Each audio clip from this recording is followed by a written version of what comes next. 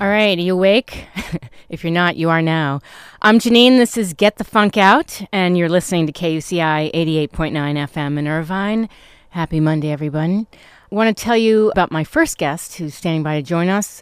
Author and teacher Melanie Brooks is joining us to talk about a bunch of things. I had her on early last year. We're talking about her book, Writing Hard Stories, Celebrated Memoirists Who Shaped Art from Trauma.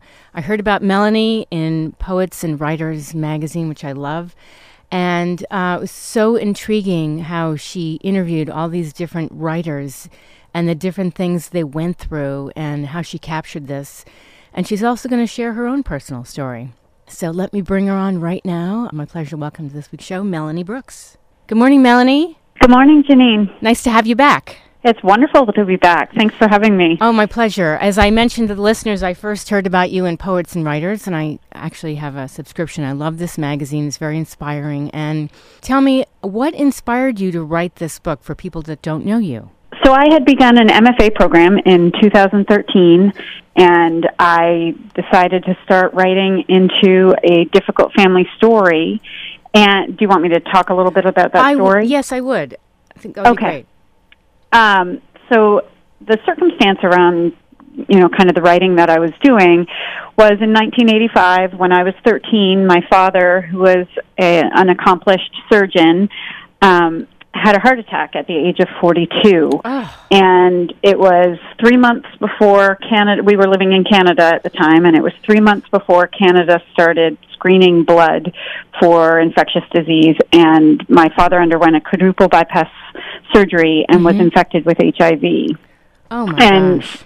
For you and your listeners who remember what the climate was in 1985 surrounding HIV and AIDS, yes, it was a very different climate than today, and there was a lot of stigma and fear fueling a very intolerant society.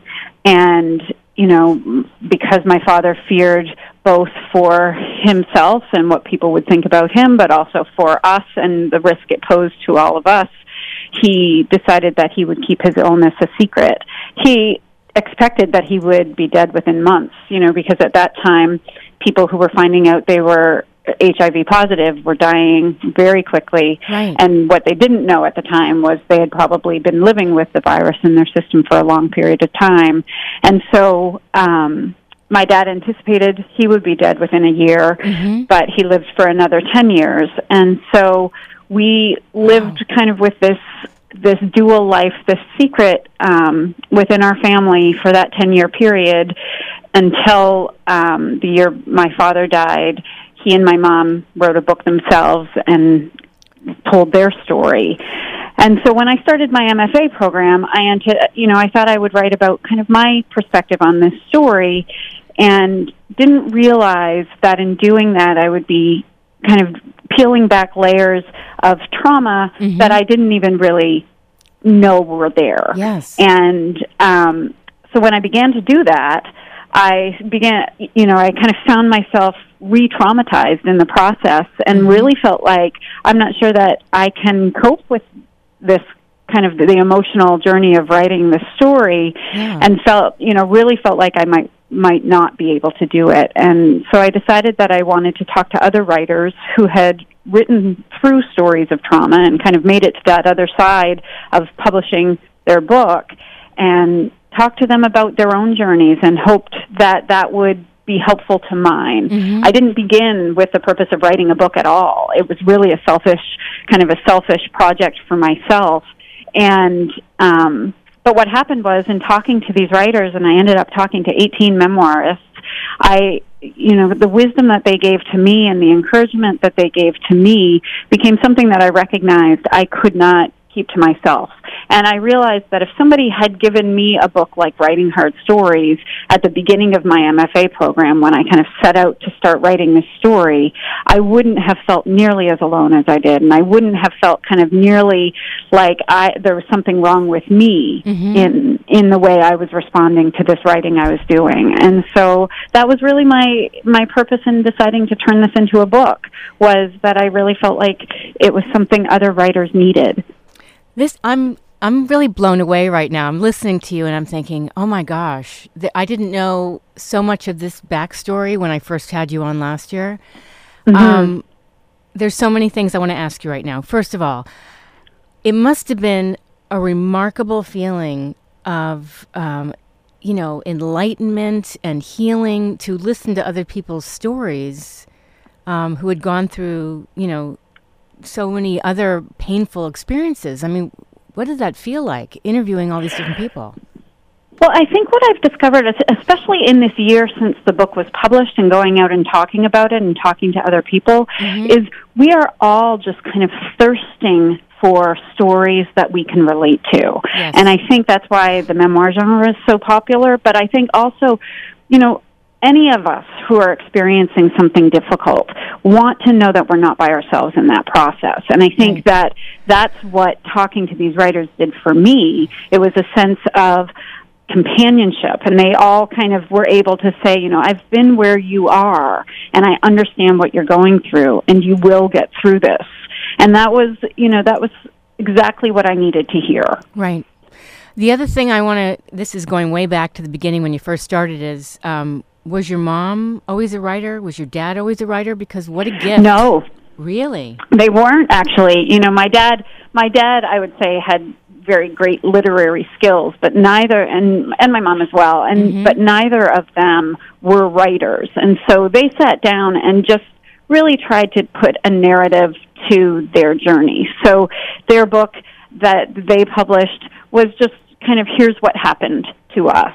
And, kind of published it at the time with the same purpose of why I think many of us write, which is maybe other people going through this experience will benefit from hearing about it. And I think at the time, the stories that were being published were different than the stories my parents were living. Most of the literature that was coming out about HIV and AIDS was coming from the LGBTQ community, and so my parents had a different angle to this story that I think was important to put out there, just to say, we don't need to put the same face for everyone who is suffering from this disease.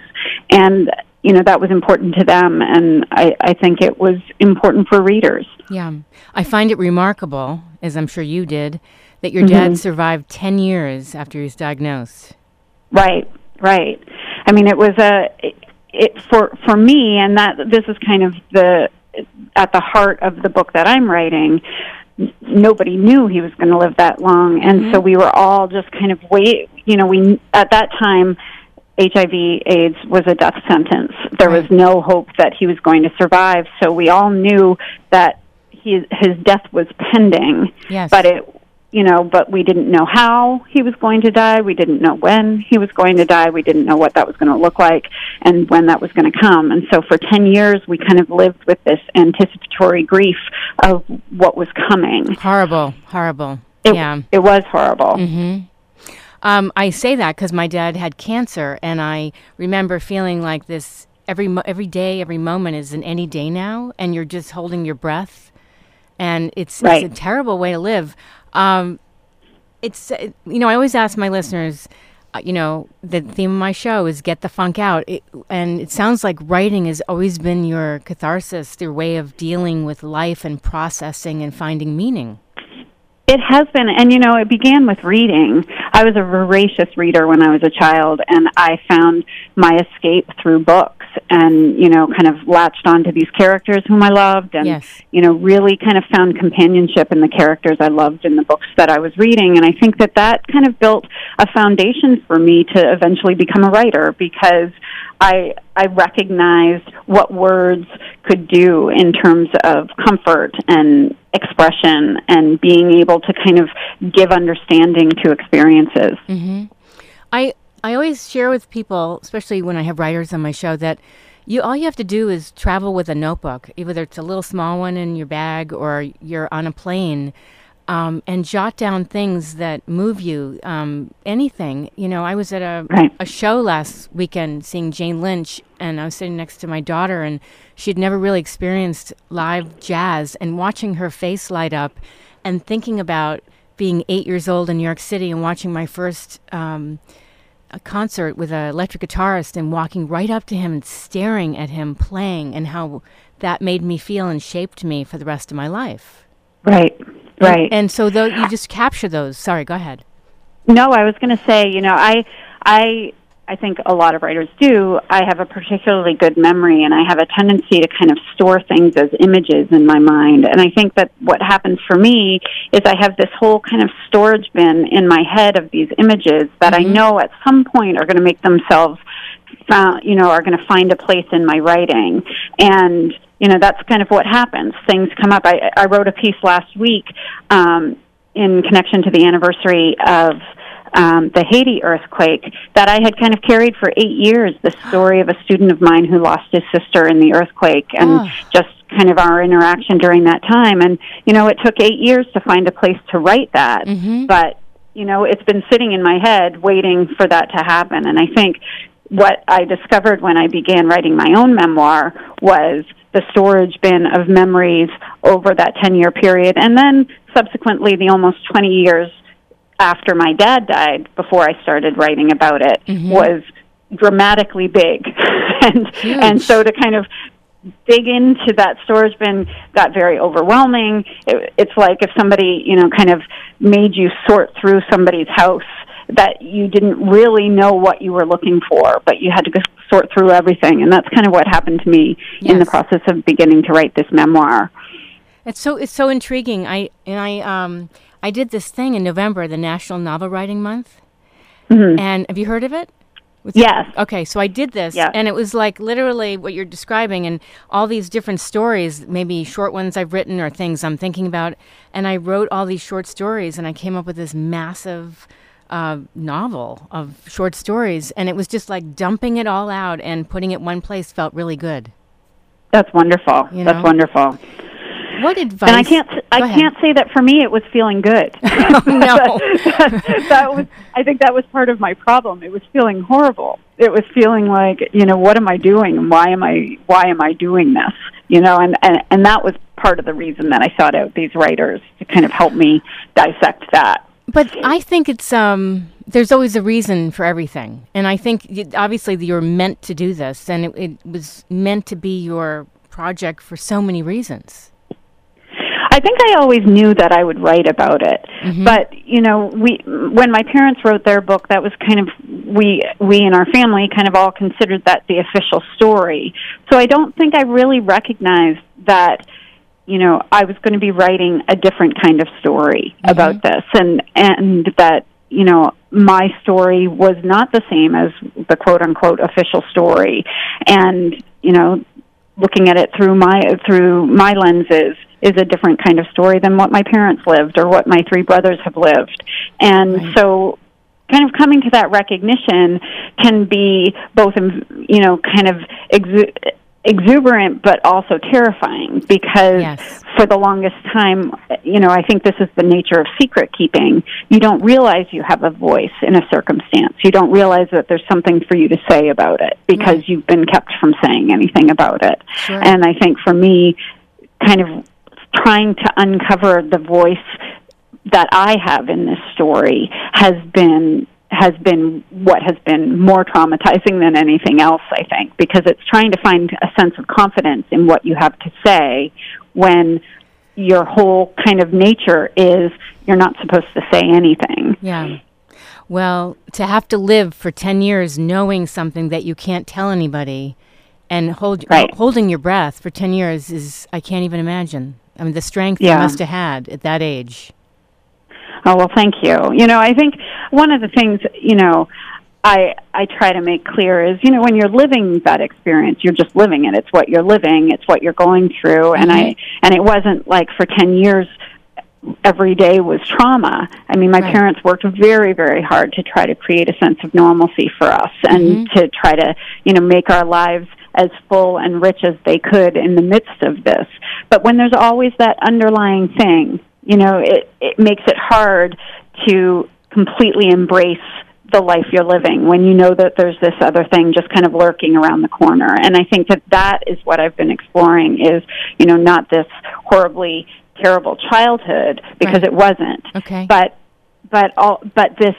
this experience of, kind of shutting down this whole piece of myself that was expecting, anticipating, waiting, fearing, and so confused and uncertain.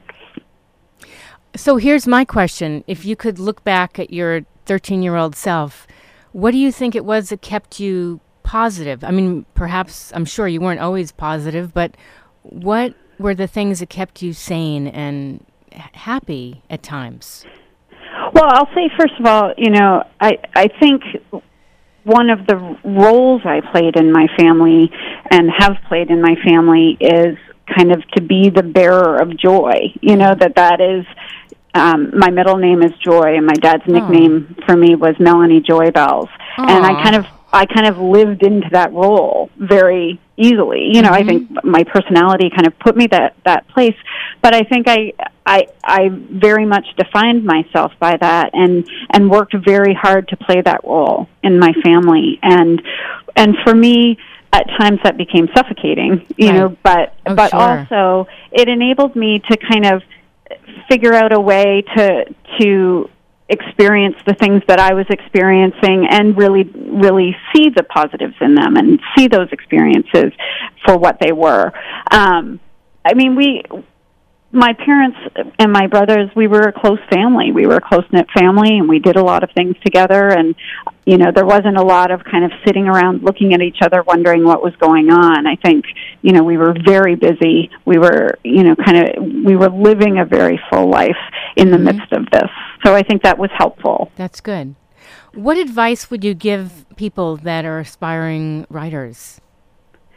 I think, one of the things that I would say is, especially if they're writers of memoir or memoir that is dealing with difficult topics, I think be prepared is one of the things I would say. Be prepared that it's not going to be such an easy process, and recognize that you don't have to cope with kind of all of the residual feelings and repercussions of what comes up in the writing process by yourselves. I am a huge proponent of, finding a writing community, finding people who understand what it is that you're doing so that they can, be a support to you. Find other ways to kind of deal with whatever the emotions are that are going to come up. But also I would say, and this is what I kept hearing from the writers that I was talking to, there will come, and it happened for me, there will come a place in the process where you recognize that you have kind of gotten over the hump of the trauma, in the sense of not that it's gone, not that, you've kind of purged it from yourself in any sense of the word, but that you've gotten to a place where you kind of see the direction you're headed and you recognize, what it is that you're trying to do for readers. Taking the story out of yourself and putting it on the page in a way that you've taken control of it enables you to then kind of bring it back into yourself and know how to tell that story differently. Mm-hmm. And I think that's where you're headed as a writer. That's what you're hoping to do, and you're hoping to open up space for readers to kind of enter into your story, to lean closer, to pay attention,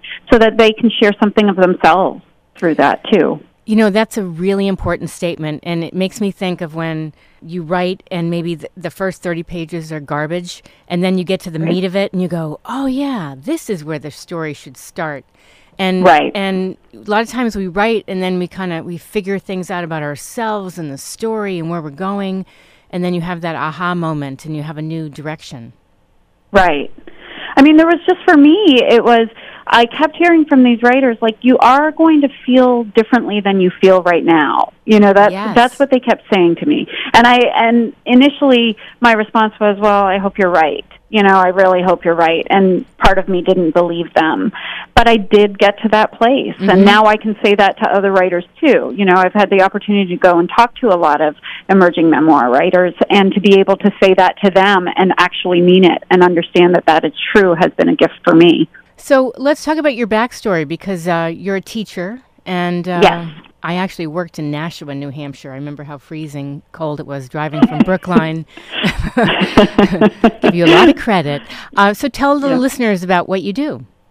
So I have been teaching college part-time for the last 15. I always kind of rank it. My daughter's turning 15 tomorrow, and I was pregnant with her when I began teaching college. I was a public school teacher before that, but I started teaching college about 15 years ago and teaching college writing. And so I teach at 3 different schools. I teach at the community college here in Nashua, and I also teach at Northeastern University in Boston and at Merrimack College in North Andover. That's great. But since the book has been published, it's kind of afforded me the opportunity to go and do a lot more kind of workshops and conferences and book talks. I was just on Saturday, actually, the Monadnock Writers Group in Peterborough, New Hampshire, invited me to come and do a talk, and so I got to speak to a group of writers about writing hard stories and also, my memoir journey. So I'm getting a lot of those opportunities, which has been wonderful. And as I mentioned to listeners, I saw you in Poets and Writers, so I'm sure people have heard about you there as well. Yeah, and it was exciting this week, actually. Random House Penguin has a blog called Signature Reads, and on Thursday they posted a blog called The 16 Best Books for Memoir Writers, and they included my book in this list of just unbelievably stellar writers who are all kind of my writing heroes. So I was deeply humbled and honored to have been included in that list. Congratulations. That's fantastic. Thank you. Thank you. Where can people find out more about you? My website is www.melaniebrooks.com. My Twitter handle is @MelanieJMBrooks.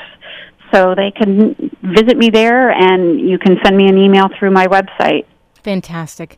Any last bit of advice you'd like to leave the listeners with? You can do it, I guess, is all right. is what I want to say.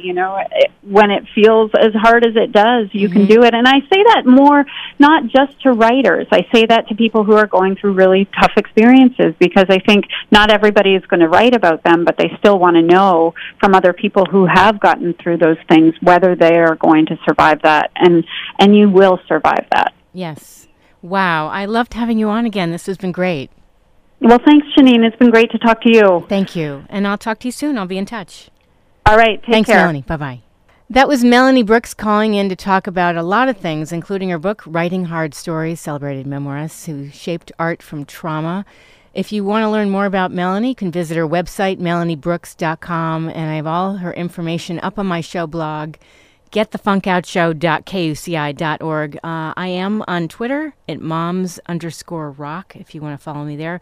If you want to find out about being a guest, all you have to do is email me to Janine, JANEANE at KUCI.org. I want to mention that KUCI is on Twitter at KUCI-FM. We're on Instagram at KUCI-FM. We're on Tumblr at blog.kuci.org. And we're on Facebook at KUCI 88.9. We'll take a little break, and then I have another guest coming up. This is going to be really fun because NAMM is in town, and I've got Carolyn Grant coming up at 9:30. She's the executive director of NAMM's Museum of Making Music. Have you been to that place? It's amazing. It's in Carlsbad. There's all this great information up on my show blog as well about the Museum of Making Music, and there'll be a display at NAMM as well coming up this week. The museum is in Carlsbad at 5790 Armada Drive. Again, all the info is on my blog, getthefunkoutshow.kuci.org. We'll take a little break, listen to one more Jeff Healey, and then I'll bring on my next guest. You're listening to KUCI 88.9 FM in Irvine.